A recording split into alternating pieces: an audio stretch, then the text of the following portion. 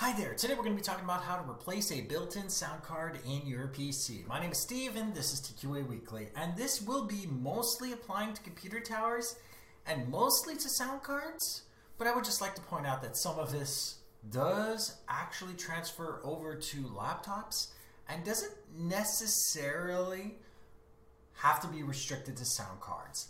This can work for other parts in your computer, except for the principal portions of a computer like your processor. So we all have to deal at some point with hardware failure when it comes to our devices, and hopefully it's one of these add-ons to your main board that doesn't actually brick the entire main board completely, since a lot of us are capable of simply replacing some of this hardware with add-ons, and that's what we're going to be focusing on today. What to do about failed hardware, how to diagnose it, things that we could do to diagnose it, and what to do to replace it. And we're going to be focusing on a sound card because the question of origin has to do with sound cards.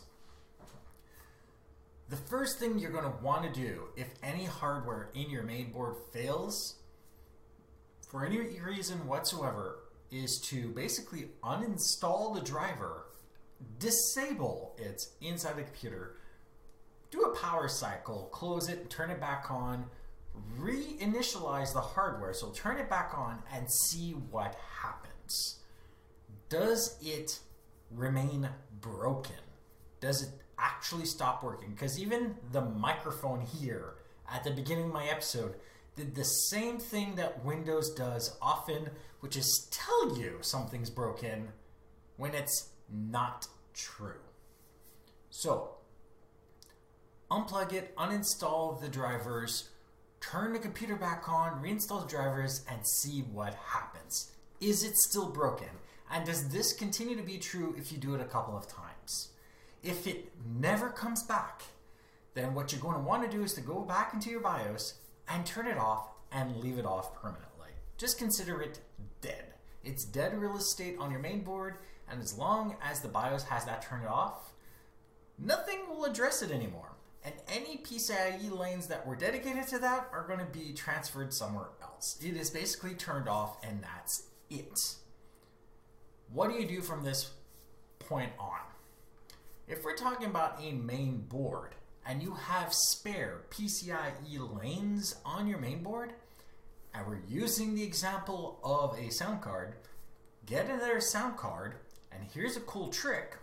When you plug in the new sound card, not only are you going to be able to connect your sound system or whatever it is to the back of that sound card, but the majority of decent sound cards also have a portion for the front head connectors for your chassis, meaning that if you are connecting to the front of your computer, you don't immediately lose those functions at all. So in this case, you'll be able to reuse the front of your computer and have a new area for the back of your computer. The neat thing about being able to turn off different things in your computer and exchanging it for add-on cards is that not only are you not limited to the hardware available by your main board, but sometimes you can get a lot better hardware just doing that, because the sound that comes off a main board is not necessarily great. So you can treat it as though it's trash, turn it off, and add something better. Or this can be the solution for something that eventually breaks. And this does work for other add-on cards in your computer.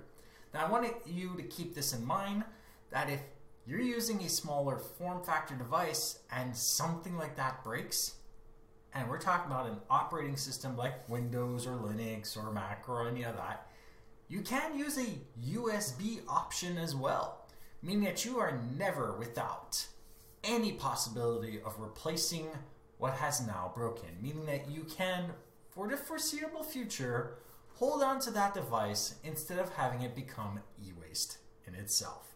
And I hope that helps you figure out what to do when your sound card just doesn't work anymore. So, like this episode if you like it, dislike it if you didn't, share with those that you think can benefit from this, and don't forget to subscribe. And if you have any questions, comments, suggestions for topics, email me at ask@tqaweekly.com. Go to my website, tqaweekly.com, where you can see the show notes on this episode, past others, find other ways of subscribing, and of course use the contact form to email me directly. And if you want to see me play video games like Assassin's Creed Valhalla, head over to twitch.tv/ZAxis1981 where I stream every Friday, Saturday, and Sunday from 7 to 9 p.m. Eastern.